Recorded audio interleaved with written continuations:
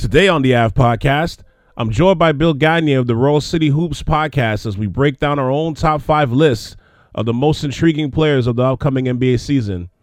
Now, I purposely left this open-ended without a definite explanation, so our list is as completely different as different can get. I won't get into it too much further. I want you to listen to it. So I appreciate you in advance for checking out this special Saturday episode of the AV. Hopefully eating this with a balanced breakfast while you're listening. All of my shows on South Shore Ave Radio are available wherever you listen to podcasts, from Apple Podcasts and Spotify, YouTube, Stitcher, Google Podcasts, TuneIn and Alexa, and anywhere else you get to check out my shows. Listen, rate, review, share, and subscribe. Hit the like button, the favorite button, and if you see them 5 stars, especially if you're on Apple Podcasts, click all of them until your index finger gets really sore. Well, okay, maybe not sore, but until it feels like it's gotten a proper workout. And also dive into my catalog at southshoreave.com, literally for all of my episodes, including the upcoming NBA season preview on Monday and Tuesday. Once again, that's southshoreave.com. Now, this episode is recorded literally, and I mean literally, right before Kyrie Irving did his IG Live. Like right before, just to give it proper context. And also, this podcast contains explicit language, just in case you're planning on blasting this on the Bluetooth speakers with your kids around. I'm trying to be a responsible adult. It's the AV Podcast with Cal C on South Shore Ave Radio. Good morning. And why is my peppermint tea cold? Welcome to the AV Podcast with Cal C on South Shore Ave Radio.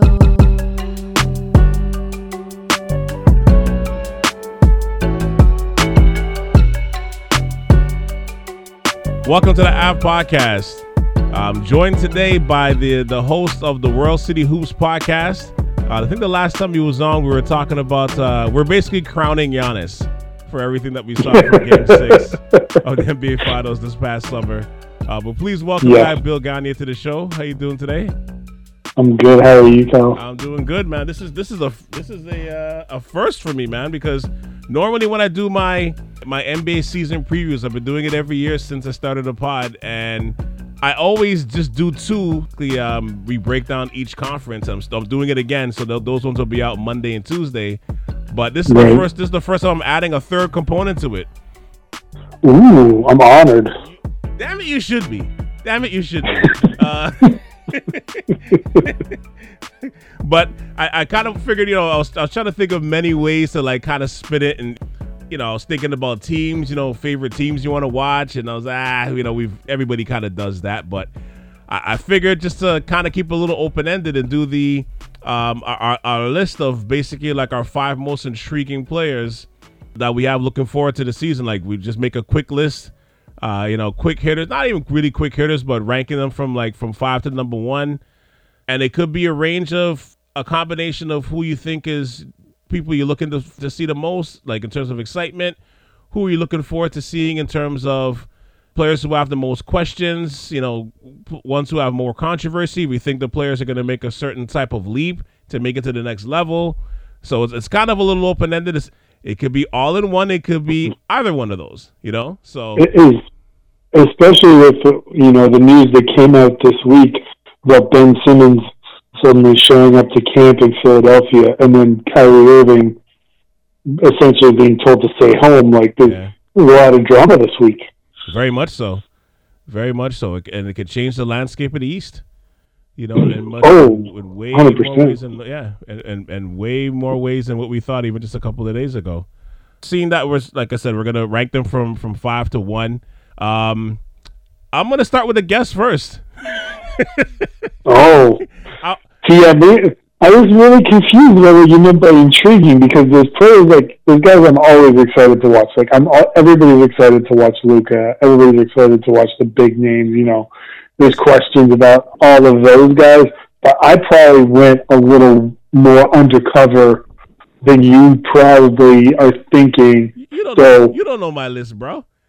I don't know your list. No, I'm totally judging you. I was totally in the dark. So I was sitting there looking at all these rosters going, what does he mean by intriguing? And I've got a list of 25 memes on here of what I'm going to do. So I'm going to start, and I'm going to do I'm really interested, and I don't know a lot about him, but I keep hearing things, and everything I see is really exciting. And before you give me that answer, is this like your the person, like this is the fifth person on your list going down? This is my number 5. Okay. This is my number 5. Okay, I got you. He's a rookie with Oklahoma City, is Josh Giddey, the 6'8" Aussie kid. Okay. I'm really interested to see how his size and floor game translates. He's going to be force-fed minutes. It'll be really interesting to see how he shakes up, because I've seen some summer league of him and some preseason of him, and it looks like he knows what he's doing. You know, he doesn't play rushed. He doesn't make a ton of mistakes. Good size, good court vision. Well, he's about 6'8", you said? He's about 6'8", right? 6'7", 6'8"? Yeah. Yeah. And so, I mean, he's really a playmaking. I mean, back in the day, he would have been a small forward, and now he's a guard wing. So I'm excited to see how he works out. I mean, that would require me to watch the Oklahoma City Thunder play a lot of games, which is probably not something I want to do. They are going to get roasted on a regular basis. Oh, very much so. But I think he's a nice piece. So we'll see how that shakes out.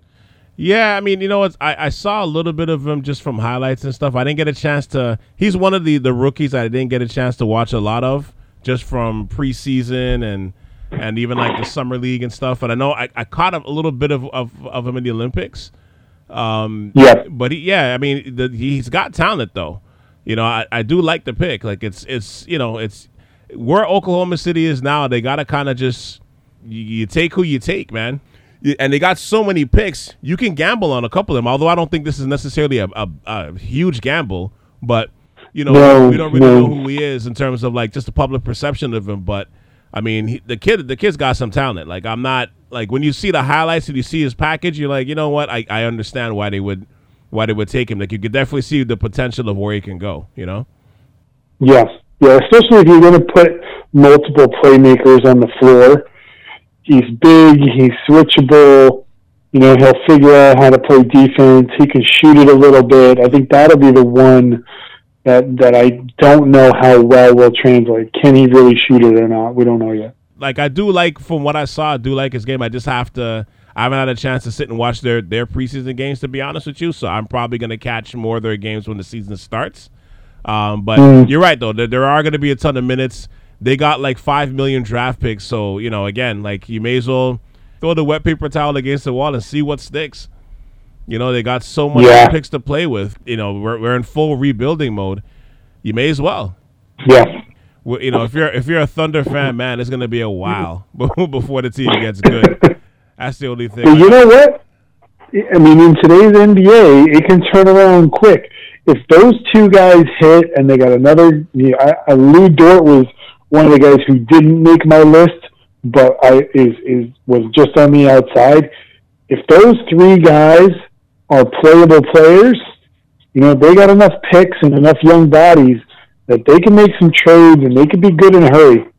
So you think this season is kind of like their this season's a dumpster fire. No. I don't. When I say fork in the road. Yeah, it's probably closer to dumpster fire than fork in the road. But what I mean by fork in the road is just in the sense of, if you can see, like, okay, this nucleus is something. Say they luck up and they win 30, let's say like 33, 34 games. Like, do you start looking at, like, next season? Maybe we should flip one of these picks and, we own the picks 1 from 15 in the 2027 draft. do we start trading some of these away and start getting some vets to try to make the score better? Right now, you wait and see how it shakes out. Mm-hmm. I mean, certainly they have the ability to, with all the assets that they have, change their team quickly. And who knows? Shea is a gamer. You and I both like his game. Josh Giddey, if he turns into something, if Lou Dort's previous season last year was not an anomaly, there's 3 solid NBA players. And you have, what do they have? 18 picks over the next 3 years or something, or like 45 something. I don't know. I think they own the 2025 draft, like 1 through 18 or something. I don't know. And they can take on salary, so it all depends who becomes available and all that stuff. But yeah, I think I don't know if it's the fork in the road, but it can change very quickly. It could become that fork very quickly if these guys are for real. I like so far that our list I feel like our list is going to be very different, and I like that. I like that it's very different. So don't feel pressured by who I'm going to say in terms of most intriguing players and stuff on my end. But I like that it's very different. That's all good with me. That's kind of what I wanted, actually. I wanted to be, I didn't want our list to be the same. It could be vastly different. As long as we could talk about it, it's all good. So number 5 is LeBron James. No, I'm just joking. It's not LeBron. My 5th most intriguing player that I want to see this year is Zach LaVine. And the reason why is because, we know he's an unbelievable athletic talent. And I think right now his skills in the last few years has caught up with his athleticism, which is, I don't think a lot of people predicted that, really and truly, because I think people just had him as a dunker. But I don't know. I liked what I saw when he was coming out of UCLA. I was like, he's got some sort of skill to him. If he could be on the right team or the right situation, I think this could be something for him, right? There's been a lot of talk of him coming out of the Olympics and changing his mindset. He, up until the Olympics, had not won 4 games in a row since he was at UCLA. Yeah. That's a long time, No, absolutely, and that's one of the things too, right? Like, to be honest, not just that. I think this is probably that Olympic experience is probably the most winning he's done, probably since high school. Like, really and truly, because even UCLA, they didn't have a great year that he was there. They weren't great. Nope. I think they might have made the tournament. I can't remember just off the top of my head, but it wasn't great. I thought he would have been a sneaky trade candidate for Ben Simmons. Maybe. Yeah, well, no. Actually, no. I didn't think so, just because once they got Lonzo Ball, I think both of them are kind of redundant, at that point. Like, once they signed Lonzo to that deal, I'm like, I didn't see that happening. But, I think for him, just being around winning, and being around winning for the first time since high school, I think is big for him. And being around like KD, Draymond Green, just in terms of the winning, Lillard, like just being around other great players, watching how they train, how they prepare, I think that's kind of like a great thing for him too. So to kind of touch on your point of just, his mindset changing, and to me, there's always a player or two that make that leap from the Olympics, right? Especially when they win. And to me, he's my nominee for that, because not just the fact that he got to play meaningful winning games and then it resulted in a gold medal, but there was times where Pops was throwing him in as a defensive stopper, and he committed to it. And I think he played better D during that experience than pretty much his whole career, because he was never known as a defender, and he committed to that through that experience. So I thought that was actually pretty important. Well, I would say I have 2 reasons. Another 2 reasons why I think where the motivations are for him. Number 1, he's in his contract year. That's probably the most important thing. But I think also, though, the Bulls, they want to sign him back. You know what I mean? Like, he wants to get the max. That's why they kind of left the extension off the table for now, because he wants to bet on his name and kind of play it out a little bit. But the way the Bulls have kind of like built around him, you know what I mean? Because they built around him with the intention that he's going to stay, by picking up Caruso, picking up, Nikola Vucevic last year, picking up Lonzo Ball, scooping up DeRozan. Those moves were made to solidify something there. You know what I mean? Like, I think when you look at that roster now, like, nobody's laughing you out the room if you say that they're going to make the playoffs. No.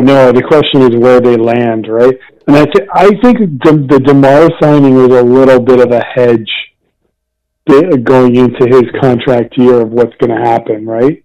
They don't know he's going to be an unrestricted free agent. So I think signing DeMar was also a bit of a short-term hedge on whether he stays or goes. You know what I mean? But the funny thing is, prior to DeRozan going to the Spurs, I would never think those two would play together.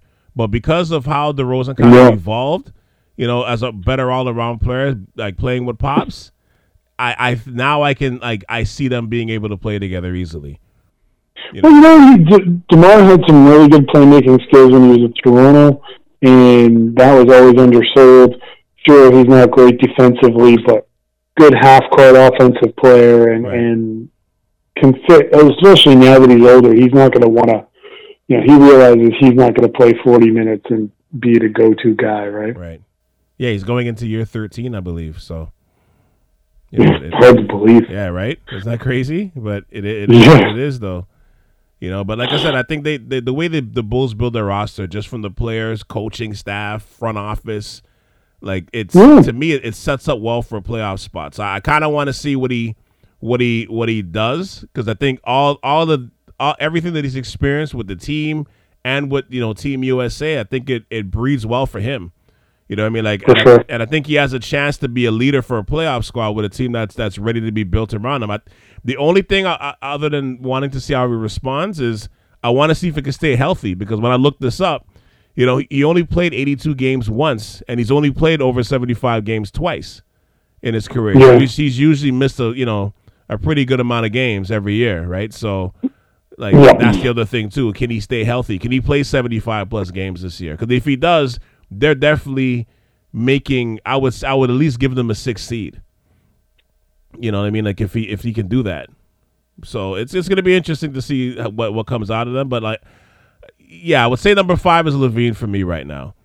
So who's your number? Is it different? Is it different so far? I would say so. Oh yeah. Our list, I think, are going to be really different. That's fine. That's fine. I like it. Who's your number 4? My number 4 is somebody that I have been very low on, but has an opportunity now because he was traded, and it's Kyle Kuzma. Oh, that's a good one. That is a good one, actually. I want to hear your reasoning, but that was a good one. I mean, you've heard. I've never been high on him, but everybody has. I shouldn't say everybody, but experts and people have said, he's got the tools, he can shoot it, he can defend, but, he's playing in LA, he's under, he's not getting a chance to spread his wings, not a lot of shots, and I'm like, well, you know what?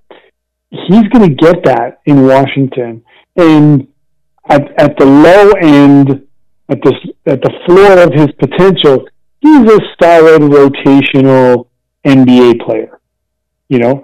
At the top end of his potential, he's a high-end role player, 3-and-D guy with, potential all-star selection if he's on a good team, right? Remember years ago, Atlanta had 4 guys go to the all-star game because they were so good. He kind of fits that mold. I don't think he was always going to create his own shot a ton.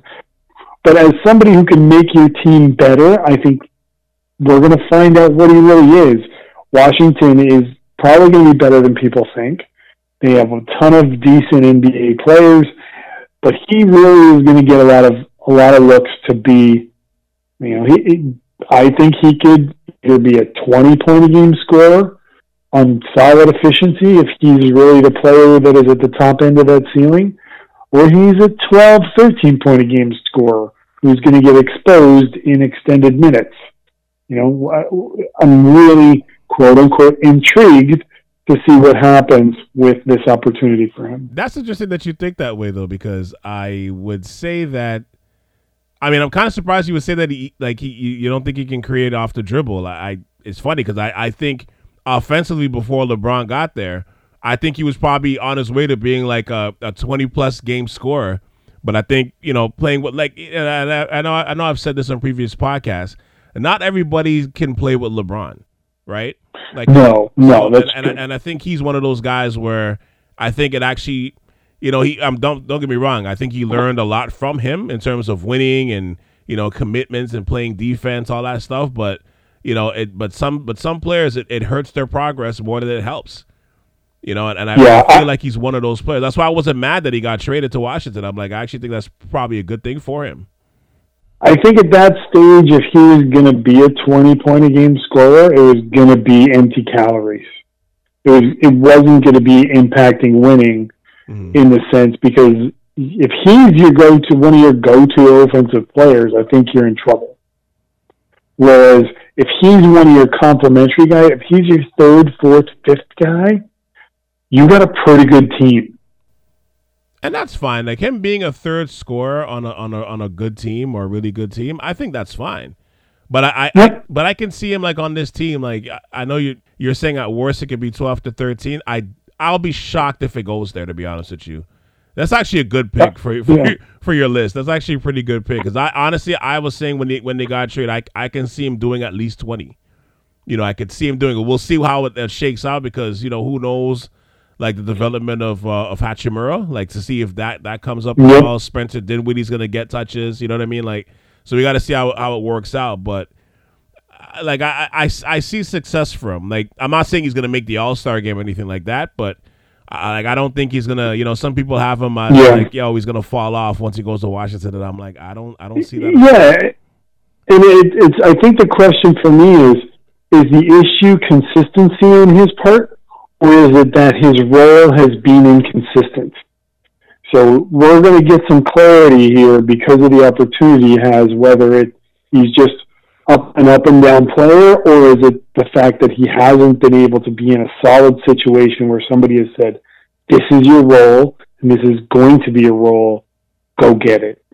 So and this plays to your point. It's hard to play with LeBron because LeBron's going to put you in a little box and say, you do what I tell you. And that's, they won a championship, so it was successful. But in other ways, it can be a little stifling. Right. He's not a KCP. Like, KCP's his teammate now in Washington, but he's not I don't think he's a 3-and-D guy. You know what I mean? I think he's a little bit more than that. Yeah, I think he is more than that, personally. I do think he's more than that. I like your pick. I like that one. I like it. But it's, I think he's going to, I can see him like surprising people this year with the success that he has. Watch him average like 10. Yeah. but it's funny because I think he's the one thing I'll say too is I feel like him coming out of LA and getting out of that whole Hollywood kind of like that kind of lifestyle, which I think he was trying to grasp at.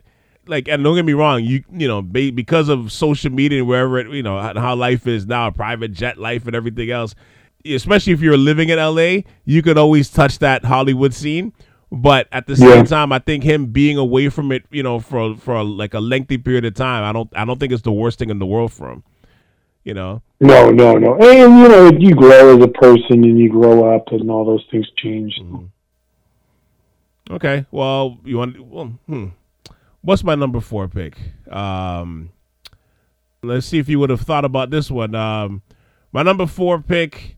He averaged 19, 4, and 7.5 assists during the regular season, and he averaged 35 and 8 in the playoffs. Take a wild guess who this player might be. 35 and 8 is Paul George? No, Ja Morant. Ja Morant. Really? Yeah. So make your case. Make my case. Okay, so I have him 4th because there's a couple of things. So I think for him there's an opportunity for him to make a leap to creep closer to those elite like point guards that's above him right now. And the way his mental makeup is set up, he already plays with like a fearlessness, and the way he's looked in the preseason so far, if he can stay healthy, like I think his play alone can elevate the Grizzlies a little bit further. I know they got a little bit of injuries. I think Dylan Brooks is probably missing the first like 2-3 weeks of the season. I think at least, probably not a month. Right? I think he fractured his hand or something like that. So that's going to hurt them a little bit, though. Ja Morant is electric. Oh my God! You're watching, going like, what is he going to do next? It's a different kind. Like I watch Luka with that same curiosity. Like, man, what's he going to do next? But with Ja, you're like, is he going to jump over the whole team, or what's going to happen? You know, his energy is so contagious, even through your television screen, that it's really hard not to be like, who's that guy? And when you watch Grizzly games, like, he comes at everybody. Like, there's no, like, even from his rookie year, because I remember where I was. A lot of us didn't see him in college. I saw the 1 or 2 playoff games that he had. Tournament games that he had during March Madness. But the first time I saw him play was, I believe it was against. I want to say it was against Brooklyn, because he was playing against Kyrie, and Kyrie was being Kyrie. You know what I mean? Against him, just Ja didn't back down. Even from, like, you know, this was probably like the first month of his rookie season, he did not back down at all.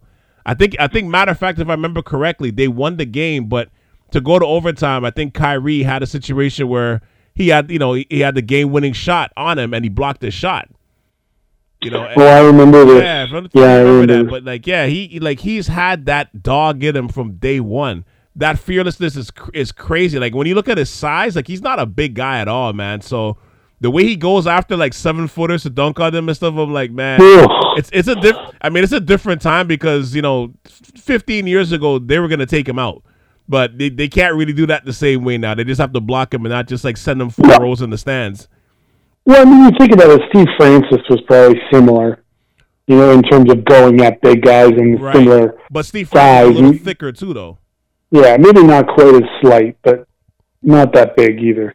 And then also, too, just to touch on what I was saying before with the playoff run, like that series, I mean, it only went 5 games, but the way he went at Utah, he averaged 35 rebounds, 8 assists. His shooting splits was actually better in the playoffs in that 5-game series than it was in the regular season. So to me, like, he wanted it. Yeah, oh my God, he really did, and the whole team did. Like, they I don't even know if it's a grit and grind culture, but if it's like, maybe it's a grit and grind remix, because all those, you know, Zebo and all those guys are gone now, but, like, they've definitely encompassed something, you know what I mean, where they don't believe, like, they believe they're going to win every game. Doesn't matter who it is. Like, you watch the way they walk, like, everybody has that same chest out, shoulders back, like, they don't care, you know what I mean? And I think he kind of because of who he is as a point guard, like, he encompasses that the best, but they all kind of have that spirit with them. So, you know, if they can get a healthy year out of Jaren Jackson, man, it's gonna be interesting for real. But you said it right there. He is, to me, the linchpin of what they are going to do and what they are going to be going forward. You know, if he can play 70, 72 games and be healthy for those 70, 72 games, that's a big difference, as opposed to him playing in the 50s and being gimpy for most of those games, you know? I totally agree. But, like, the last thing I'll say about Ja, like, to me, if you remember from the playoffs, you know, this past year, he represents to me, like, there's a new energy that's here. I can't even say it's coming. I think it's here. And he kind of represents that energy, especially from the younger player perspective. And you saw it beautifully in last year's playoffs. Like, those guys, especially like a Luka, like Trae Young, what he showed you, you know, even like a Ja Morant, even though he got knocked out the first round, but, like, even for them to get in the play-in game and they went on the road and beat Golden State when Steph Curry was like NBA Jam on fire type levels that whole year. Yep. The way he plays, it kind of represents that I want it now kind of feeling. You know what I mean? Like, this is not a situation where it's like, yeah, I'll, you know, in 3-4 years, all this league's going to be mine. Like, they're trying to own this league now. Like, that's the feeling I kind of get with those guys. You know what I mean? So it was beautiful to watch. Like, I enjoyed the playoffs a lot because of that. Like, that new energy is here. It's not waiting to, like, like it's budding, it's sprouting. You know, in a couple of years, it's gonna be nice to watch. No. They want it now. They want it right now. Yeah. And the problem with the West is it's a total bloodbath. But the scary thing is I think he wants the bloodbath. He's got his like Game of Thrones. He's got his sword and shield. He's ready to go. I don't think it bothers him. I think it's important, if you're an outsider looking in, to be realistic and say the future's bright, but the future's not here. And it's great to love the fact that he wants it now, and that, you know. But again, They're not built for that, you know? So totally electric. I totally love what you're saying about him and agree on all points. Just as a team. And again, you and I have talked about this in the past. It's really hard to be that one transformational guy. You can still be great and never be that good. Like Luka, to me, you know, you're going to watch. He's the one where you're going, yeah, he can drag his team to a 4th or 5th seed, even if they're not that good. You know, and he doesn't even know what he's doing yet. You watch Zion and you're like, man, he could be a monster if he can stay healthy, you know? Mm-hmm. And I think Ja is, as great as he is, to me, he's just, and maybe this year he shows different, and he just comes at you, but he's just that step below those guys, which is no slight. That's no shame. I'm not trying to put him down, but it just goes to show you how hard it is to be that next level dude, you know? And especially in the West. In the West. But But like I said, just how bad he wants it. Like, I'm intrigued to see if it happens from this year where if he ends up making an All-Star game, which to me is a major motivation for him because he's up for a rookie extension after this season. So we can get that huge boost, you know, like even if he makes an All-Star game, he's going to get his max, which would be like 5 years, 170. Like that's what he's looking at if he's, you know, and I don't even think he necessarily needs to make an All-Star game because I think Memphis is going to stand by him, but that's something that he can go for like almost immediately, you know. Mm-hmm. So like the fact that like that's like, you know, kind of waiting in the distance for him too. And I don't know if he's a player that's necessarily motivated by money, you know what I mean, like or like he doesn't seem like that contract year type of guy, but you know, but no, I mean when you're that good and you're showing those things in the playoffs, I mean, a lot of these guys, it's no longer about the money. You know, there's certain ones, yes, but it's not like he's not going to get paid, you know? Yeah, and he knows he's going to get it. Like, I think he knows it's there. But, I mean, God forbid he lucks up and gets, like, say he has a wild year where he gets, like, third team All-NBA or something like that. Now he's looking at $200 million. I don't think he's eligible for that. I think, you know, you can be. The escalators has to be if you win one of the league awards, like if you win MVP, if you're an all-star starter, or if you make one of the All-NBA teams. If you do that during your rookie contract, you're eligible for that max. Because Luka just got the big max. Right. But Ben Simmons got the quote-unquote fun max, you know, like it's like $130 million over 4 years. Right, but so the reason Ja would be somewhere in between. But the reason being is because Ben Simmons during his rookie contract, I think he made an All-Star game, but he didn't start. Luka started and he made All-NBA, right? Even Trae Young. Trae Young didn't make an All-NBA team since he's been in the league, but he was an All-Star starter. Yeah. So that's why he got the same money that Luka got, right? And then plus the playoffs, obviously, too. But like it just those things kind of open up, right? So if he can luck around and get one of those, get like a spot like that, don't get me wrong, I don't think he will. But I mean, if he does, I think the floor for him right now is 170, but that could easily go to about 210. You know, if he can, you know, God forbid, start an All-Star game, which I don't see happening in the West, or, you know, make a third team All-NBA. Like, that would be crazy for him. Trae Young got the $170 million contract. No, he got 207. I'm looking at it right now. You sure? I just Googled it. Yeah, man. Trae Young. Really? You sure? Because I remember looking at that like, wow, we got the same money Luka got. That's crazy. Do I have to send you a screenshot? You might have to. Because I just punched in Trae Young contract, and it said Young's contract is worth $170 million. 5-year extension. Okay. I'm reading this right now. Trae Young and the Hawks have agreed to reach an agreement on a 5-year extension worth $207. What's yours on? Sports Illustrated. Hold on, I'm on Hoop Site. Let me look at this here. I'll send you the link. You know what? As you're announcing your number 3 pick, your number 3 selection. You're gonna send me the link. I'm gonna send you the link. I'm gonna send you. Okay. So what I have, my number 3 pick, is a bit of a homer pick, but at the same time, really sneaky. It's Precious Achiuwa for the Raptors. Oh, wow. Okay. Yeah, our list is different. I like this.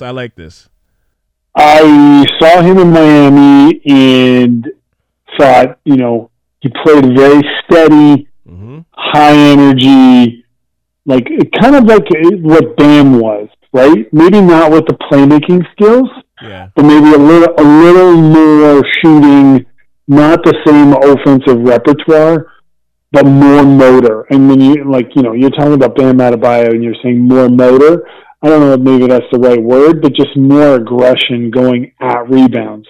It's hard to remember maybe what Bam was like younger, because he was like blocked by Hassan Whiteside's the first year playing time, right?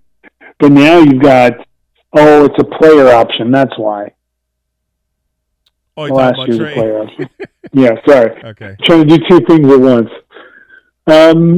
But I've been watching some of the preseason. I was really excited when the trade was made, and I'm like, this guy's he's gonna make a big impact, because now you're gonna have a massive wingspan in your defensive rotation, right?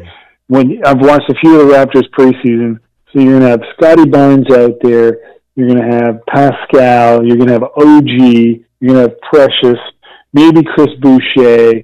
The only undersized guy is going to be Fred VanVleet, and then they'll have Gary Trent out there too. And that's going to be a serious defensive lineup. And this is a guy who hits the boards hard, like hard.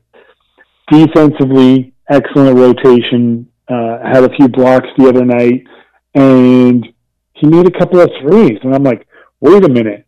If this guy's going to start making threes, this is going to be one hell of a... Like, he's pretty high on my fantasy must-draft list right now. Yeah. No, because I like it. He will make a big impact, or I could totally miss the mark on this. It's funny? As you're saying this, I remember watching him play, I think, was it last year in the preseason against the Tampa Bay Raptors at the time?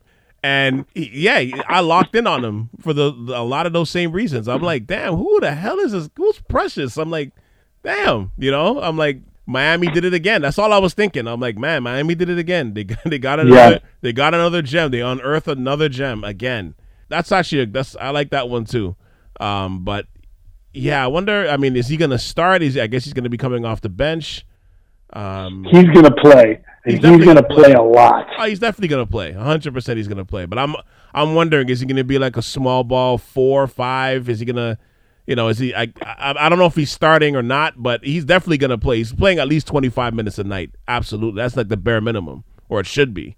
It should be. You never know what they there sometimes, but it should be though. Well, I mean, they're going to play. They're so long and athletic and switchable. Yep. The Raptors are going to have trouble scoring points. I think one of the challenges for Achiuwa is going to be probably playing against size if he's trying to finish inside. But if he's able to stretch you out, make some deep balls, get put back, and just be a solid dive guy, he's going to get boards. He's going to get blocks. It's going to be crazy. Yeah, it's going to be interesting with him, though, too, because I know I watched the preseason game when he played when they played the Sixers, and he was guarding Drummond, and just based on size, Drummond was kind of having his way with him, right? Just based on, so that's what I mean. Like, if he's going to be guarding fives, it's going to be, he's going to take a bit of a beating, but I think I think his future is pretty bright, to be honest with you. Like, he could be like our version of a Bam. I don't know if he's as long, because Bam's only like 6'8", 6'9", but so's Achiuwa. So's Achiuwa, right? But Bam's like, you can see he's got a long reach. He's got a long. And he's more dynamic as a playmaker. For sure. I think the only thing you're really comparing the two is the poise at the young age and the intensity that they play at. And they're both in Miami. Yeah. And they're black. Those are probably that's.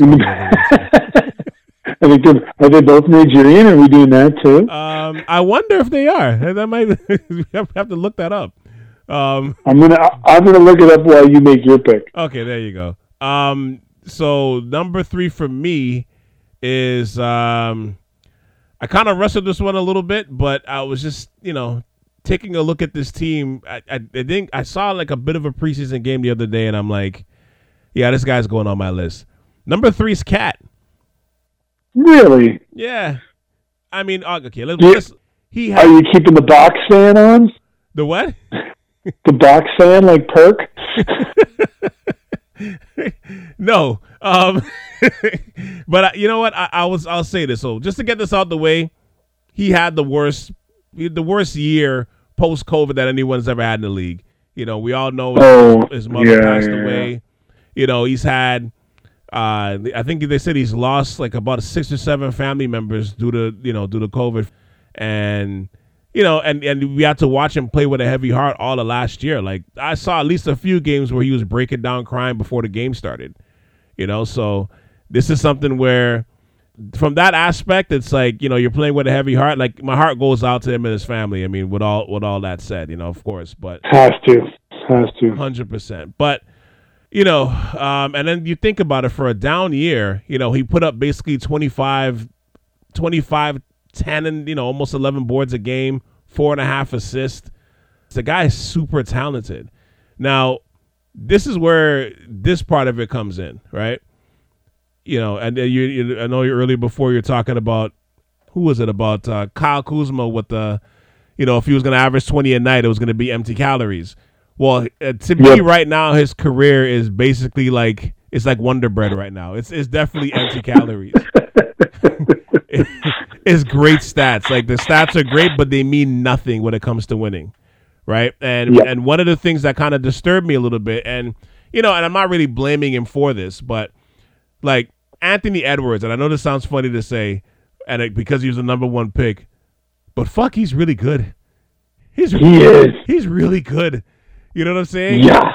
And the way he finished off the year last year, the second half of the season, a lot of times if you caught some of those T-Wolves games, to me, watching them play, a lot of times I'm like, yo, he's their best player with Cat on the floor. You know what I mean? Like, even with Cat on the floor, I'm like, yo, I think Edwards, this is like his team right now. What the hell's going on?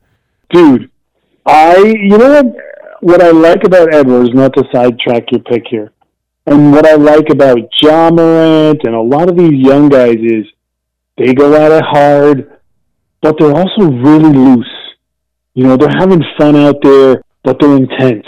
And I think that's a different part of this generation. Yeah. Is, they can laugh and smile during the game and make jokes, but at the same time, like, they're coming for your neck. Yeah, they're coming at And Anthony Edwards is like one of those dudes where I'm just like, man, you can't. The second half of the season, when you watch anything with the Timberwolves, he just jumped off the screen at you. Yeah. Yeah, and you think he's only 19. He's like 6'3". I don't know if you saw this highlight the other day where he picked off a pass from Brandon Ingram. I don't know if you saw this, and there was like a one-on-one fast break. No. And he bumped. Mm-hmm. He bumped. He gave him a little hip check, just to get him off, just to get Ingram off, just a little bit off balance. Gave him that little bit of hip check, took one dribble, dunked right on his head. I'm like, God damn, like Ingram is like 6'10". He's so long. Like Edwards' arms are so long, almost D-Wade like long. Yeah, it was like watching him do that. I was like, oh my God, because I mean, I think Ingram jumped. That was the funny thing. I think he jumped, and it was like he had to like duck. I'm like, yo, this guy's like 6'3". Like, how the heck? Like, what am I watching here? I'm kind of looking at it from Cat's perspective. I'm like, okay, like this kid is coming. What are you doing about this? Like we know you're the guy that's getting paid the most. It's your team, but is he finally going to be that leader? For the team to take that next step. And especially defensively. Like, are you going to be better defensively? Because when looking at his stats, he was a way better shot blocker in his rookie year than he was now. But when you think about it, his rookie year, who was on his team? Kevin Garnett. Kevin Garnett was constantly, putting his foot in his ass, right? Probably, yeah. So he became that guy a little bit. But since he's left, like, you look at the stats his block stats has gone down every year since then. Right? Like this year, I think he barely had a block a game. And for somebody that talented, I'm not saying he's got to be Mutombo, but I mean, he's like, there's times when you're watching him play and it's almost like Calderon levels. You know, it can't be that bad. You know what I mean? Like for a guy of his talent, it cannot, like, you can't be that bad defensively. You're just not going to go anywhere. You know, when you're the best player, especially as a big, like you're the protector of the lane. Like you cannot be like a sieve. You know what I mean? Like you just can't be that guy. He's trying to prove you wrong. Yeah, he's like, oh yes, I can. Ole, you know, like this. Yeah. Like I said, to me, I'm like, I'm intrigued to see what happens because they should be a play-in contender. You know what I mean? Like when you look at their talent, and I'm not saying, you know, they're going to make the playoffs, but they should be in that. They should definitely be playing in the play-in tournament like this year. I need to know what you've been drinking today so I can go get some. What do you mean? Because thinking that Minnesota in the West should be, I don't even think they should be even a play-in team. I'm saying they should be contending for a play-in tournament. They should be contending. Oh man! Based on what they have there, they should be. And I'm saying this because, you know, if D'Angelo Russell doesn't guard anybody either.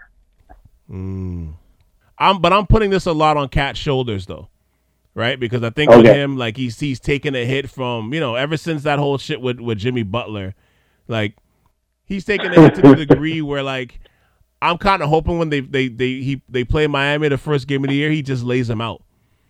And the funny thing is, not only will somebody like me be happy that he did it, I think Jimmy will too. I love me some Jimmy Butler. I think if he lays out Jimmy Butler, I think Jimmy Butler would be like, finally, okay, cool. This guy's got something, you know. But here's the flip side though, right? 'Cause I know what you're saying. Like you think I'm drinking heroin juice, right? And by any chance, if they don't win, like if they win like 30 between 30 and 35 games, like say they have one of those seasons again, do you trade him? Do you trade Cat? Because to me, that's kind of in the wheelhouse too. Yes, I do. Because I think centers, unless you have Embiid or Jokic, I think they're overrated. You know, think about it. Who else do you think? I guess we're talking about the results. Joel Embiid by himself can win you 25 games. More than that. Well, you know what? Maybe that might be a good number based on his health. But I would say like if Joel, like not to cut you off what you're saying, but I watched them play Brooklyn, the last preseason game, and Joel Embiid with a bunch of shooters, you could win games. you could win close to 50 games just with him, just with him and four shooters. And so let's Harris, but go on. Let's use that game right there. Take out Embiid and put in Cat. What do you get? You get Brooklyn up by 16.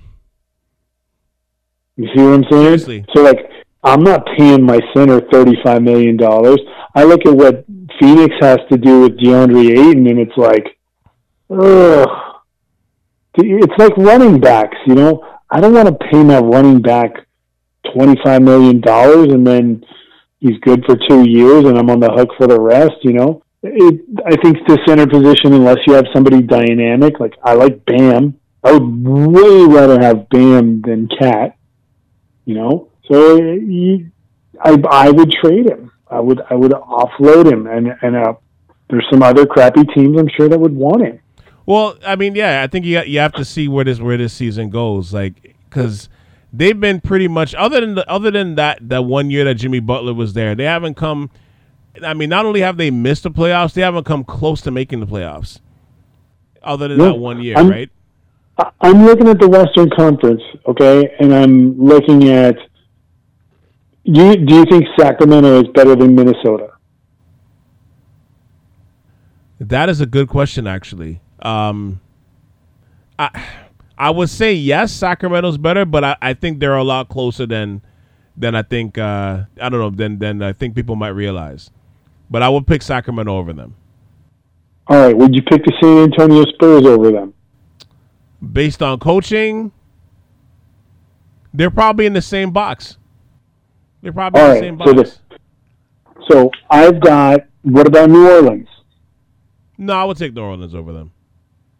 Okay. Wait, actually, So- no, wait. No, you know what, Zion, I think if he's healthy, I think this year if Zion's healthy and he's playing defense,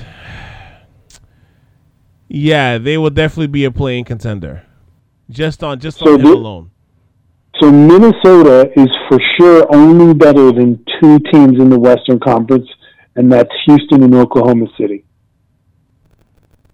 Well, that's sad then. But that's sad then. That's sad then. 'Cause I'm not looking at the standings, obviously, but I'm just looking at the teams in the conference, and I'm sitting here going, they're not better than Golden State. They're not better than Dallas. Are they better than Sacramento? I don't know. They're definitely not better than Phoenix. They're not better than Memphis. They're not better than Utah or the Clippers. Not better than Denver. Not better than Portland. Not better than the Lakers. like it's funny. Like with Cat, I'd love to see Cat average about 28 a night. Like seriously, like a 28 and like 13, 14. Like I would love to see that from him this year, because I think if he does that, like that's gonna elevate the team. Like, and the thing is, he could do it. I don't think that's like asking for that much, to be honest with you. His rookie year, I thought he was going to be a monster, and then the next year, I think he had some injuries, and then he just kind of plateaued, and now it's like he is who he is. You know, I guess this is the year, and I guess what makes him intriguing for you is this is it. You're going to find out whether he's about the numbers or winning, or maybe that's too harsh a judgment. Maybe he's just not who we want him to be. Yeah. You know what I mean? But I think for sure we're gonna find out. Like, because I think if you, like I said, to me, if you're winning less than 40 games with Minnesota this year, or like, you know, if they get like with, you know, less than 35 wins, you gotta look at the options to trade him. I think you have to do it. To me, what I would look at is how close are you? Are you in these games? Are you competing? It's going to be really hard to judge based on wins because, I mean, they're not beating you. There's just so many good teams in the West. The question is, what's your average margin of win or loss? You know, are you winning games when the other teams are resting their players? You know, I think there's a certain quality of win that matters, quality of play. I would probably try to judge it more on that than just straight up wins and losses. Because if you see progress, if you see Anthony Edwards progress, if you see your team progress and some of these role players grow, and Cat's part of that, but you don't see the wins, I wouldn't necessarily be so quick to trade him. I would be more willing to say, okay, let's go another year. Because, you know, you saw progress. Or you do what the Bulls did and you start acquiring, like, you really start acquiring players around that core. Like you're you know, opening the wallet and acquiring guys and making trades to, you know, to fit the roster better. Like if we start seeing, right. Like if they progress a little bit to that extent, and I can, to touch on your point, I can see that happening. I can see that happening too, where they go to take the Bulls' perspective. Who's your number two? My number two is a bigger name, and he's had 2 seasons of very different production, right? It's Tyler Hero. My question is, are we getting bubble Tyler Hero, or are we getting last year's Tyler Hero? And from all the chatter and what I've seen, it looks like we're getting bubbles Tyler Hero with more pounds and more confidence. So it's going to be really, I'm excited to see that. I'm less intrigued than I am excited for what I think he really is. I think he's more bubble Tyler Hero than he is last season, but he's still so young that you don't know.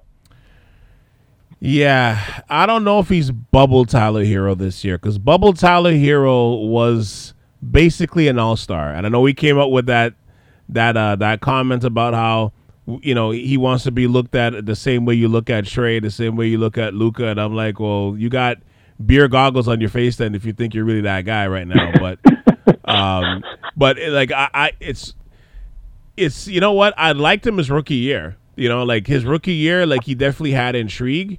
You know, the bubble, you know, made stars out of some guys. Like he's like the poster boy for that. You know, and mind you, like rookie year, you had that success. You know, the second year, you had a bit of a sophomore slump. I don't know if he's going to be bubble Tyler, but I think he's maybe a little better than his rookie year before COVID shut the season down. Yeah. Well, I mean, he had that neck injury most of last season, right? Yeah, that's true too. No off season coming out of the bubble. I think a lot of guys had a hangover from these COVID seasons that we're going to see different production. I mean, the Raptors are a prime example of just basically an entire team having a hangover season. Mm-hmm. But you know, he's a guy who can really make that jump just because of maturity, having another, you know, a good off season to really work. Because clearly, with the stories that you hear, his work ethic is there. Yeah. So, is the talent there? And you saw he's definitely got the balls for it, because even before the bubble had some game winners, and you're kind of going like, man, who is this kid? Yeah. So he's a lot of fun to watch, and I'm very, very excited to see more of him. The thing with Miami is he really going to get a chance to really cook, because they're such a good team. They run such a good system. They brought in Kyle Lowry. And I think, are we going to see a really efficient Tyler Hero really put on display all his skills and be their second unit bucket machine and creator? Or is he going to, you know, just kind of play a role but be a little bit better than a role player, but really impact winning? You know, and I think his rookie year, that was what we saw. We saw him be hyper aggressive and him make plays that impacted winning, not just at the end of the game, but throughout the game. Throughout the game, yeah. You know, he's competitive, he's aggressive, great ball handling and pick and roll skills, knockdown shooter. So I think he's really able to really hopefully take that leap. Yeah, it's interesting though, because I think you probably unleash him like almost like a Lou Williams. Like, I think if Miami has that role from this year, I can see him thriving in that role where you just, you know, one of those guys, you just come off the bench and just go.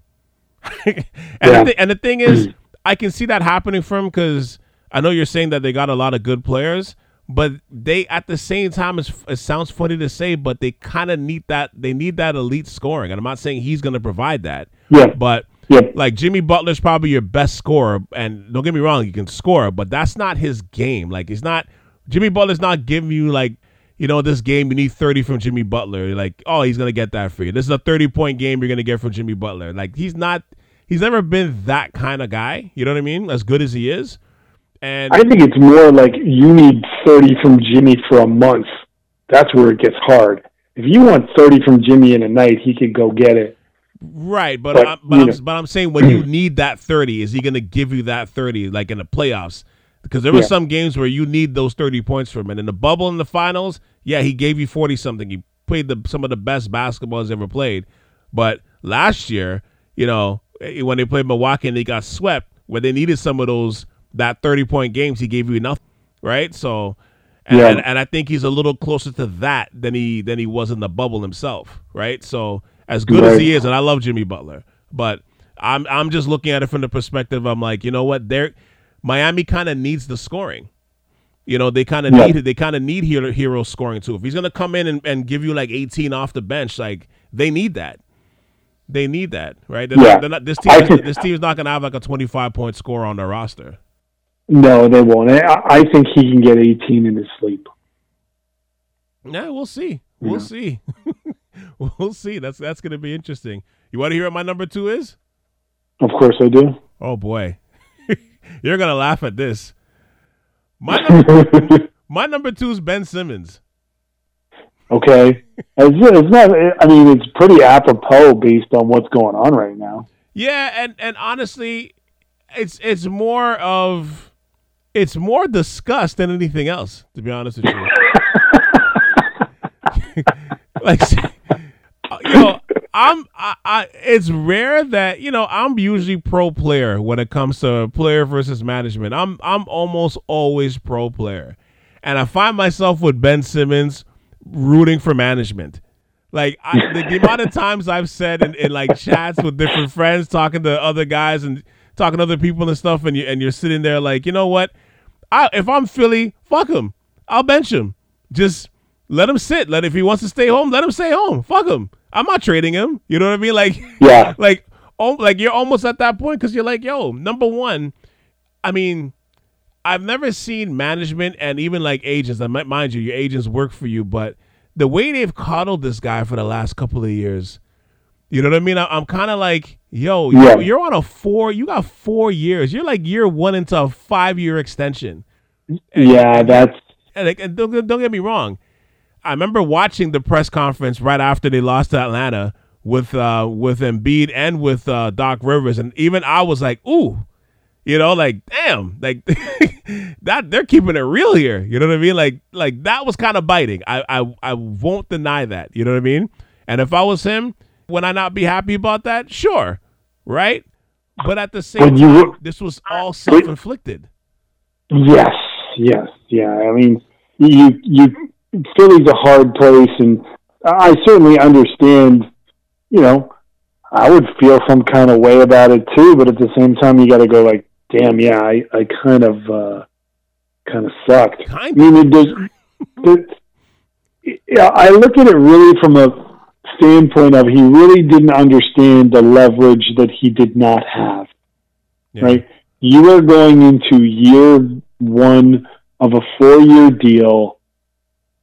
You are trying to play. You're trying to get yourself traded, but you're not going to play. Your value has never been lower. The team who has you is not going to trade you because they're like, where are you going to go? And Philly did something really smart, and they put I don't know if you probably heard this. They put his money that he was supposed to get on October 1 in escrow. Yeah. So he couldn't get it. Technically, it's his, but they're like, look, you're not showing up for work, so we're going to hold your money, and we're going to take your fines out of it. And the thing with NBA fines is they go to charities, so he can't get that back. Yeah. But he was sort of like, this holdout was a little ridiculous. It wasn't very smart. You want to increase your value, you want to get traded, go out there, ball out, and increase your value. Yeah, and then get traded. And much like the Tyson Fury DeAndre Wilder fight that I never want to see again, I never ever in my life, and I mean this, Bill, I never in my life want to see another workout video with Ben Simmons ever. Like I don't ever want to see it again. Like I don't care. Like I didn't even care last year. Like I so don't care about that now. I don't care about anybody's workout videos.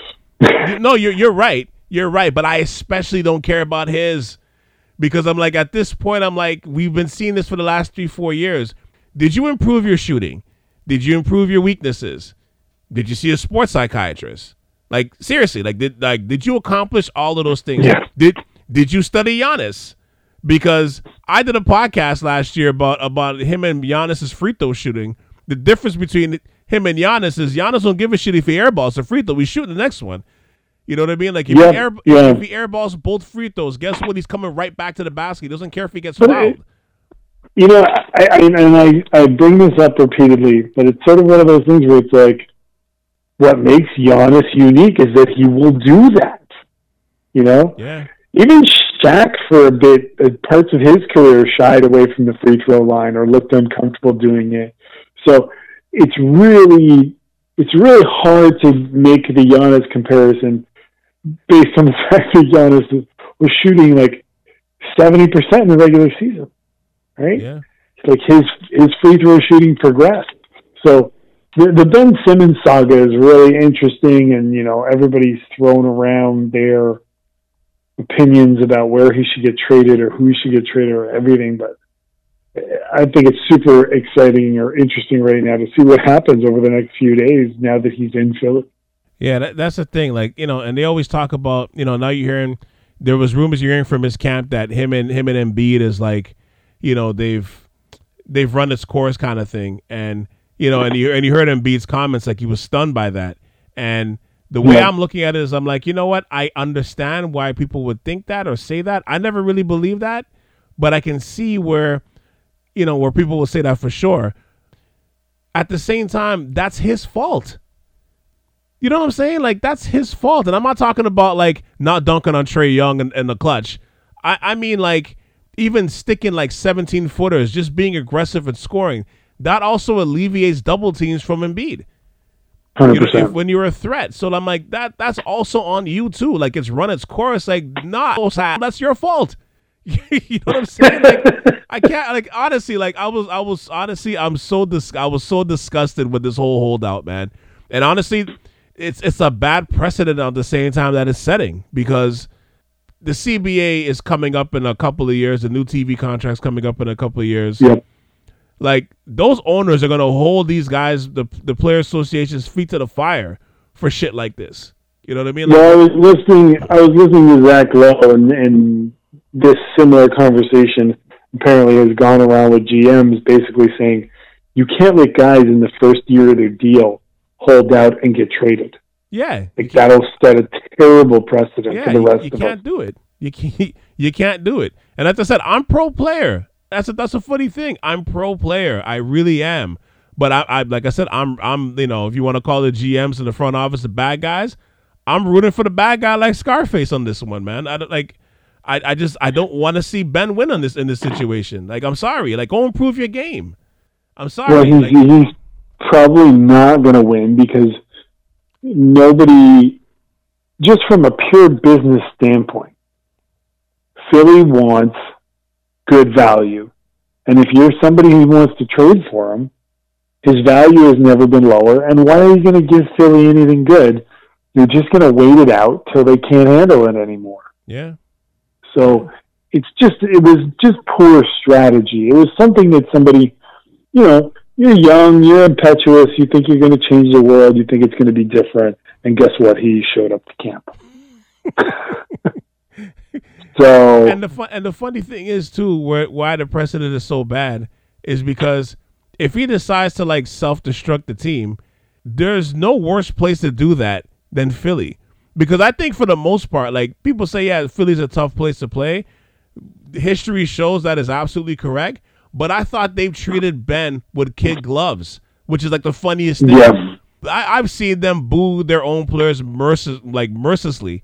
And, you know, they never did that with Ben Simmons.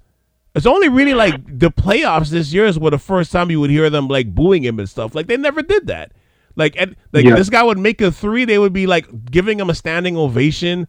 Like, Philly treated him like the opposite. So, like, if they go in on him this year, it's like, you know what? They held off long enough. You know? Yeah. They really did. Agreed. You know? Yeah, I mean, it's one of those really interesting storylines of how it's going to play out, but I think just inevitably he comes back. I mean, look at what happened with James Harden last year. He showed up, he played, he'd have some really good games, he'd have some games where he'd not be interested, and it was just like, hey, remember I'm really good, but I don't want to be here. So let's get this done. Let's get this done. You know what? I'm going to score 10 points. You know what? I'll score 44 tonight. You know what I'm saying? Like, that's what you need, you know? So definitely we'll see how long this goes. Yeah, it's definitely, you know, this could definitely be a train wreck dumpster fire type of season, but like I said, I like, to me, if I'm Philly, I'm like, if he wants to self-destruct, I would let him light himself on fire. Seriously, like, if he comes to self-destruct the team, I'm like, okay, go back home. Yeah. Go back home. Go back home. Or not even go home. Sit on the bench. I'd make him sit on the bench. You're hurting your ability to be traded. You're an asset. And if you depreciate your own value by sucking, you're not, what you want isn't going to happen. Exactly. Because you're not James Harden. Right. And the funny thing is, like, and I know there was rumors that he was insulted that they tried to trade for James Harden, but like, everybody would try to trade for James Harden. He's James Harden. You're not James Harden. Exactly. Like You know? who wouldn't do that? Everybody would do that. You know, Totally, like totally. so I understand the insult of it, but I'm like, but okay, you also haven't totally improved at the same time. So I can understand why they would. And again, every team would do that unless you have a top 5 player in your team. You're gonna do that. You're gonna kick the tires on a Ben Simmons trade. I mean, on a James Harden trade. But at the same time, like I said, to me, a lot of this is self-inflicted, man. You know what I mean? Like, it should be a compliment that you're thinking that we'll trade you for James Harden. Wow, I'm that good. This guy, think about this. In the playoffs, this guy shot worse from the free throw line than Ben Wallace. Yeah. How is that possible, man? And that's what I'm saying. Like, did he go see a sports psychiatrist? I think a lot of this is mental. Like, I hope somebody in this camp made him do that this summer. You know, because I think that's like the biggest thing more than anything. Because I mean, he's got the tools. Like, there's no reason why he should be afraid to shoot like a mid-range shot. Forget the 3. You don't have to shoot the 3, but can I get like a 15-footer? You know what I'm saying? Can I get a pull up from the free throw line? He's a stud player, you know, and I don't want to get inside his head over this, but I'm still of the mind that if Jason Kidd can develop a jump shot, Ben Simmons can do it. Absolutely. Who's your number 1? Yeah. All right. Before we get to number 1, I want you and I to name. Are there 1 or 2 people who you wanted to put on your list but didn't? Were there any honorable mentions of your group? And I'm not asking you to go into detail. Just maybe 1 or 2. For different varying reasons, it's going to sound funny to say, Jalen Green and Kevin Porter. Okay. Giannis. Really? Yeah. And I'll probably have to split on my next set of pods, but yeah, there's a reason for that. Yeah, those 3 for sure. I would say those 3. I literally, there's 2 of them that I scratched out that were my number 5s. I had Emmanuel Quickly for the Knicks. Okay. I had Peyton Pritchard for the Celtics because I think he's like a mini Kyle Lowry. Oh, you bought the 90-point games this summer, didn't you? No. Dude, watch him play. He's literally like Kyle Lowry was at that age. Mm-hmm. Except he's probably a better 3-point shooter now than Kyle was then. And they're both shaped like a bowling ball. So it's pretty amazing. And then I had Cade Cunningham.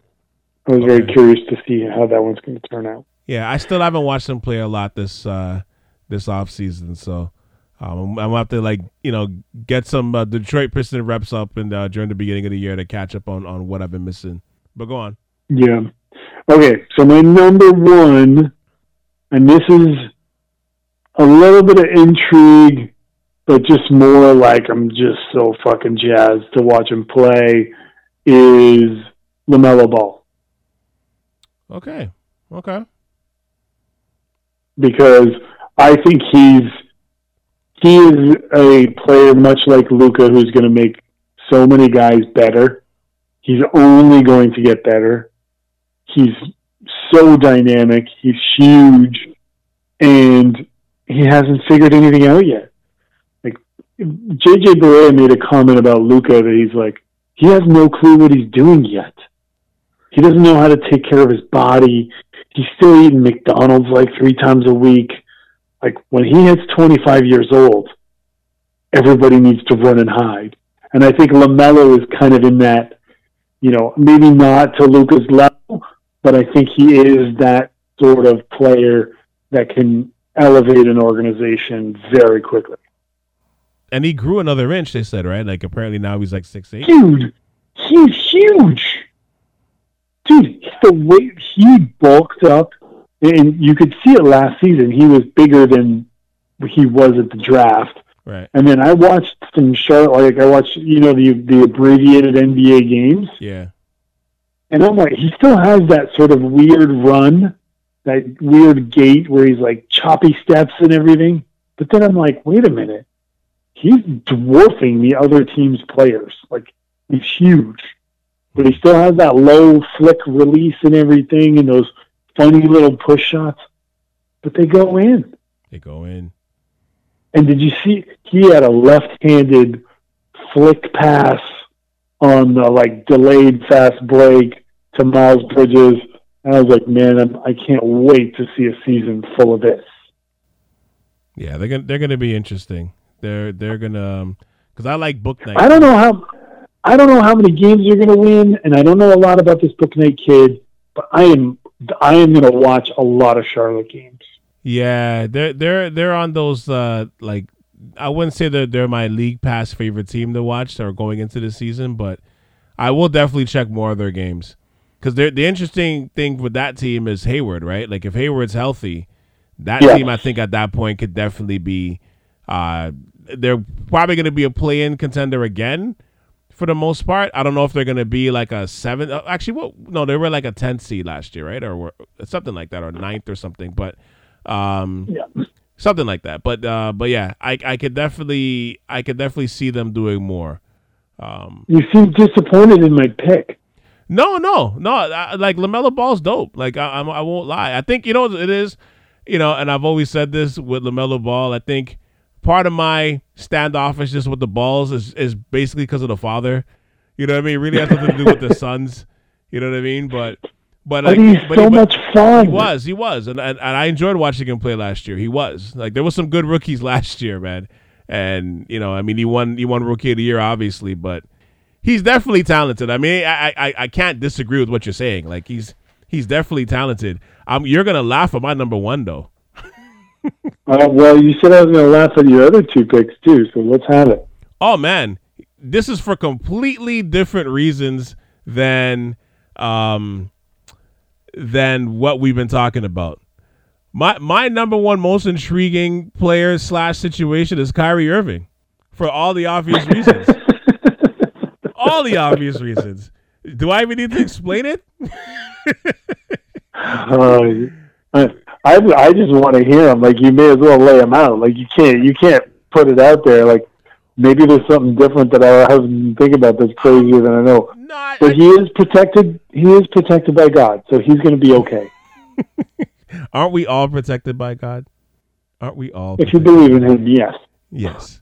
But you know what? Everybody thinks he's a complete jackass, and I get that. But honestly, there's a part of me that commends him for just standing in the square and just being for his convictions. But I think at the same time, he just has to be okay with it affecting the rest of his career. Like you're already hearing like the Nets are not going to give him the max or extend him. But I also find it laughable that like there's other teams that like nobody else is going to want to take him, and I'm like have you seen Kyrie Irving play? Somebody's going to take him. There's 30 teams in the league. Somebody's taking him. Stop being stupid. But I understand where people would say that, though, but I'm like, he's way too talented. Somebody's going to bite on him. Here's something that's been mentioned is that Kyrie said if he threatened that if he was traded, he would retire. Yeah. I don't know if I believe that too much, though. But go on. I don't know. But really, do you believe anything right now? Like, how much drama has been around him, and I'm on the same page as you. More power to the guy. Like, wow, way to like. If Ben Simmons folded like a cheap shirt, Kyrie's going to sit out the whole season. You can't get two diametrically opposed results. Yeah. Yeah. And he's super dynamic, but he is different. And I've said this about KD, and I don't know if I've said it about Kyrie. Like, what if the best thing he ever does has nothing to do with basketball? Have you listened to the Long Shot podcast with Duncan Robinson? No, and I haven't. They interviewed Solomon Hill, and Solomon Hill's point was, and he's a role player at best, but he's like, I get that everybody wants to be an NBA All-Star. But his point of view was, at the end of the day, I want to be known as a better person and not a really good basketball player. And there's something honorable about that, but this is a basketball podcast, so we have to bring out the hot takes and take a flamethrower to people. At the same time, Kyrie's doing something really different. You and I have friends who will or will not get the vaccine. Right. And if you just look at it from a sheer math standpoint, and if you say 15% of people will not get it, well, that means almost 1 out of every 10 people that you're close with won't get it. That's just a reality, and that's fine. That's okay. Yeah. It's what it is. But then don't go getting mad at that one friend. You're like, no, I want 100% of my friends to get it. No. Right. Math says they're not going to get it. So just get over it. Right. That's it. So what? And that's the thing, right? For me, he's got to figure out, who he is and what he wants to be. And I think he, based on some of the things he's been doing the last couple of years, from everything that's happening from George Floyd right on down to this now, you can see he's still trying to figure that out. Like who is this person? You know what I mean? You're seeing that. And for me, look, I don't even want to get into the whole COVID conversation. I think we're all tired of it, right? But I'm not. I mean, as far as the mandates go, I'm not for these mandates, and I think we've had this conversation at all. I think it's effed up in a lot of ways, but at the same time, we're in an unprecedented time. The way he feels about this vaccine, a lot of people feel this way too, and you should be able to feel those feelings without losing your livelihood over it. You know what I mean? It's happening across a lot of industries. So for him to stand on his beliefs, considering what he's giving up financially, and then for his name to be dragged through the mud, it's kind of commendable. I would agree, and I don't think he deserves the vitriol that he's getting. And if you take it from a bigger perspective, right, just because it's sports doesn't mean it's not a job. Right. It's not who he is. It's part of who he is. Right. And it's important just to keep it in perspective. How many of us, I can speak for myself, and I know other people who have said similar things, you don't really start figuring yourself out till you're in your late 30s, early 40s. And these guys are still so young. I agree. Right? He's not, is Kyrie even 30 years old yet? Yeah. And that's no disrespect. I'm not saying he's a child or he's immature, but life is not easy to figure out. You don't have it figured out right away. And we're expecting these guys with all this pressure, under all this microscope, to do all these things and be perfect when none of us are perfect. So why should we expect them to be? It's just such an unrealistic, Stephen A. coming out and saying he's being a douche or whatever he said. I know. Enough with the hot takes. I agree. I so agree with it. Because that's the thing. Most people would never do what he's doing, right? To the point, especially to the point where it could be possibly ruining your reputation. Imagine it's a tough situation to be in if this is something you don't want to do, as you saw with Andrew Wiggins. To me, what's also sad about this, just from the basketball perspective, he's coming off a season where he basically, statistically, he had the best year of his career. Unreal, yeah. He was absolutely amazing. He was 50-40-90 splits at this point. Yeah. And then apparently he came in even better shape from this offseason. And from what they're saying, in training camp before, he was asked to go home, he was looking even better than he did last year. And here's the thing, how many guys, so he's going to make $35 million this year, or was scheduled to. Right. How many people are saying, you know what, I'm going to punt on that. You guys have a good time. Wow. And do that's nuts. And do people think he's just callously just doing it? I don't care. Who cares? I'm sure there's a lot. Even if he is. Right. Even if he is, have at her.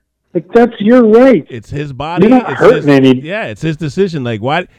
To me, and with the vitriol, with the anger that people are coming this way, why do you give a shit so much? This is clearly his decision.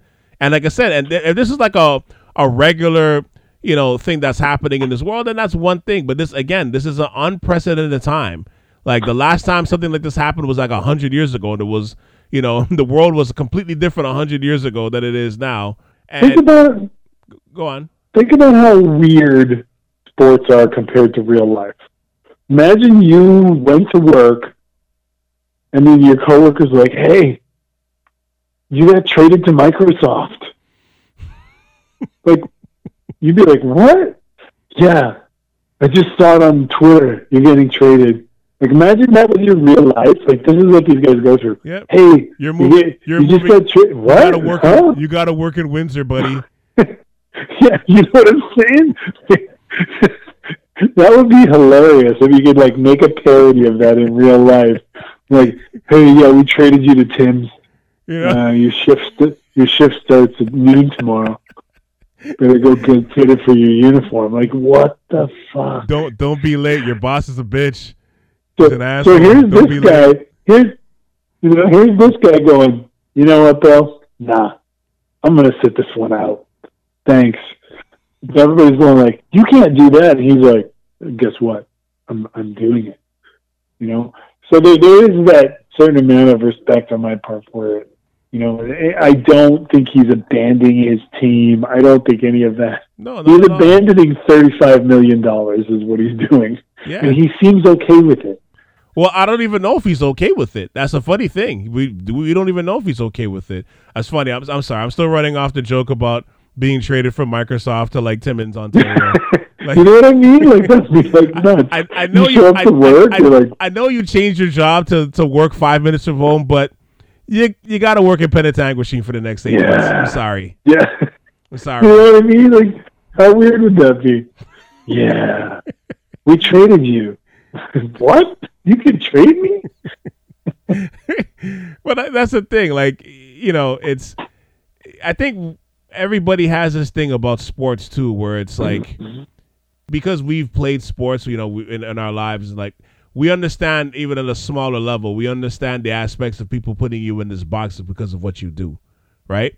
Because you playing that sport, they think this is all of who you are, right?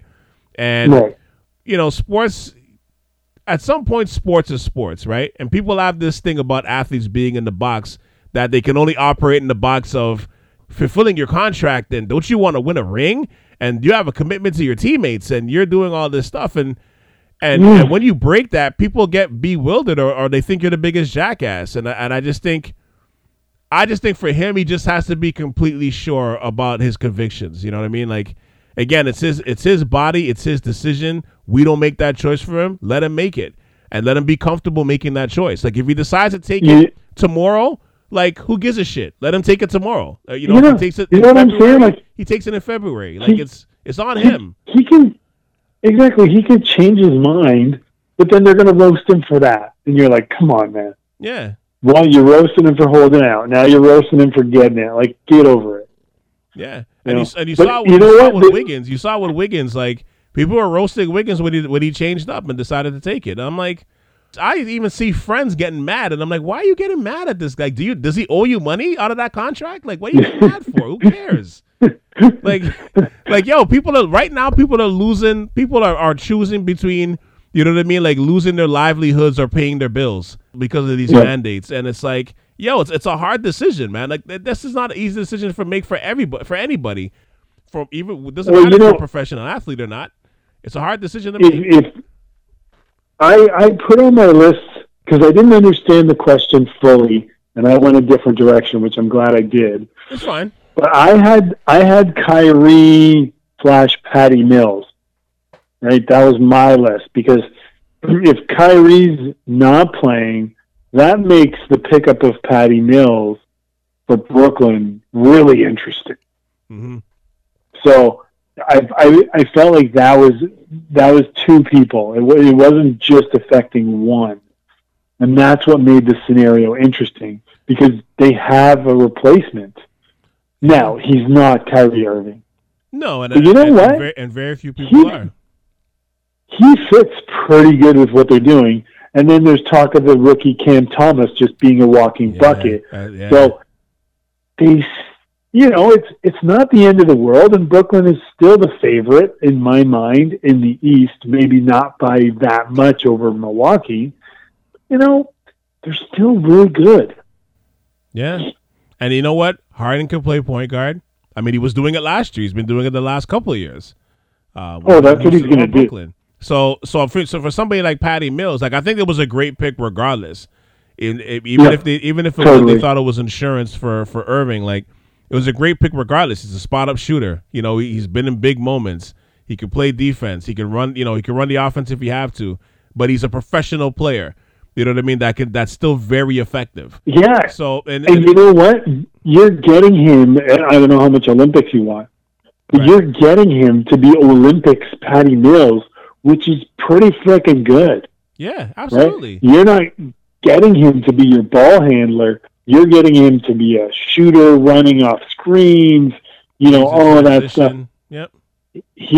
You're absolutely right. Harden's going to handle the ball. I had a feeling Harden would have handled the ball even with Kyrie in the lineup. Yeah.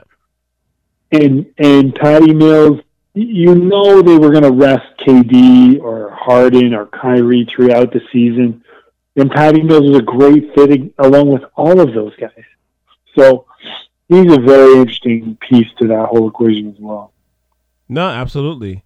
So, like I said, I like the fact that our list is definitely eclectic. We should do this again next year, and we should keep it just as eclectic. I don't want to know your list. You don't know my list. We just throw it out there, and whatever happens, happens. And it could be way different. Our list is way different, but I love it. I love the fact that it's way different. Yeah, I thought it was fun.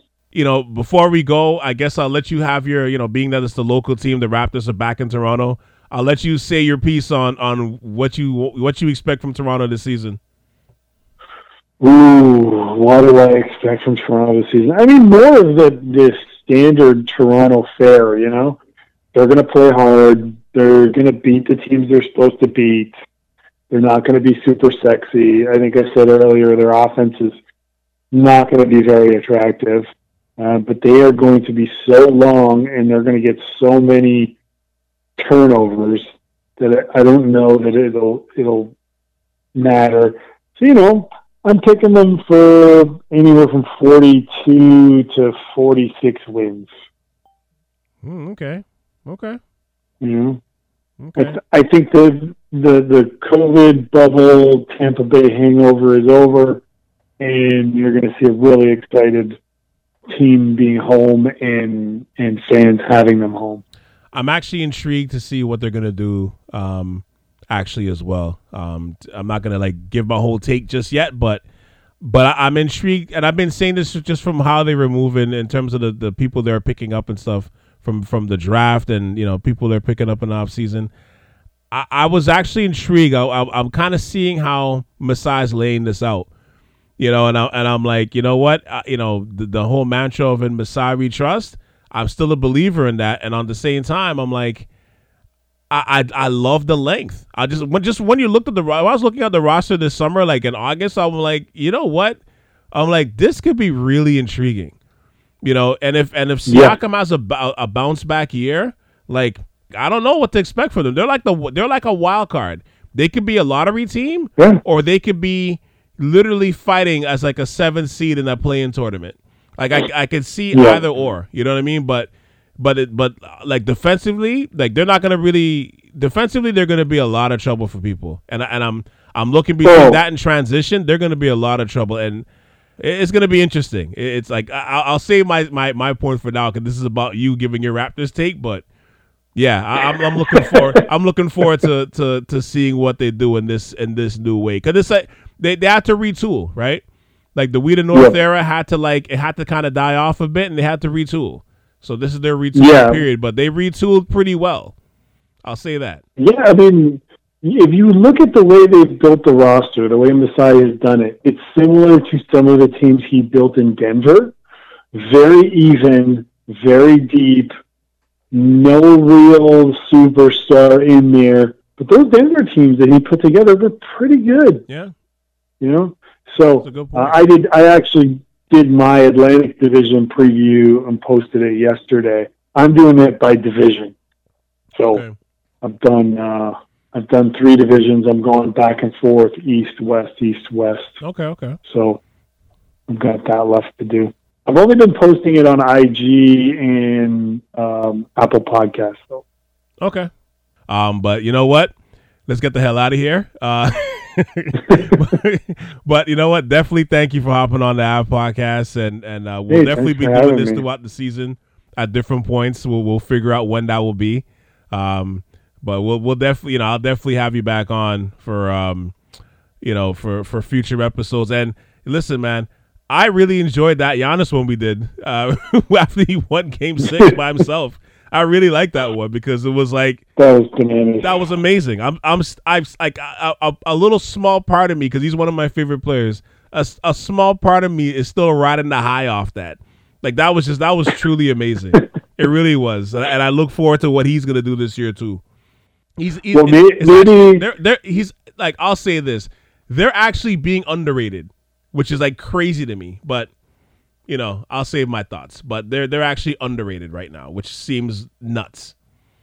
Maybe halfway through the season, we should revisit our list. Oh, see where it goes? Yeah, that's an idea. We probably will have to do that and be like, yeah, I was way off about Cat. Oh my God, I'm so sorry. It's intriguing. The point is, it can go either way. That's true. That's why it's intriguing, right? That's true. So there's no right or wrong answer. Disclaimers. They win every time.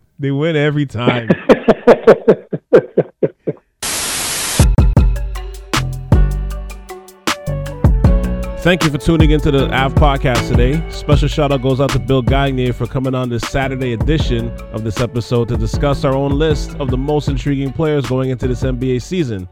Now, if you want to check out his show going into this season as he breaks down each division, you can go to his IG handle, which is at btrain519. That's BTRAIN 519 as well. All right.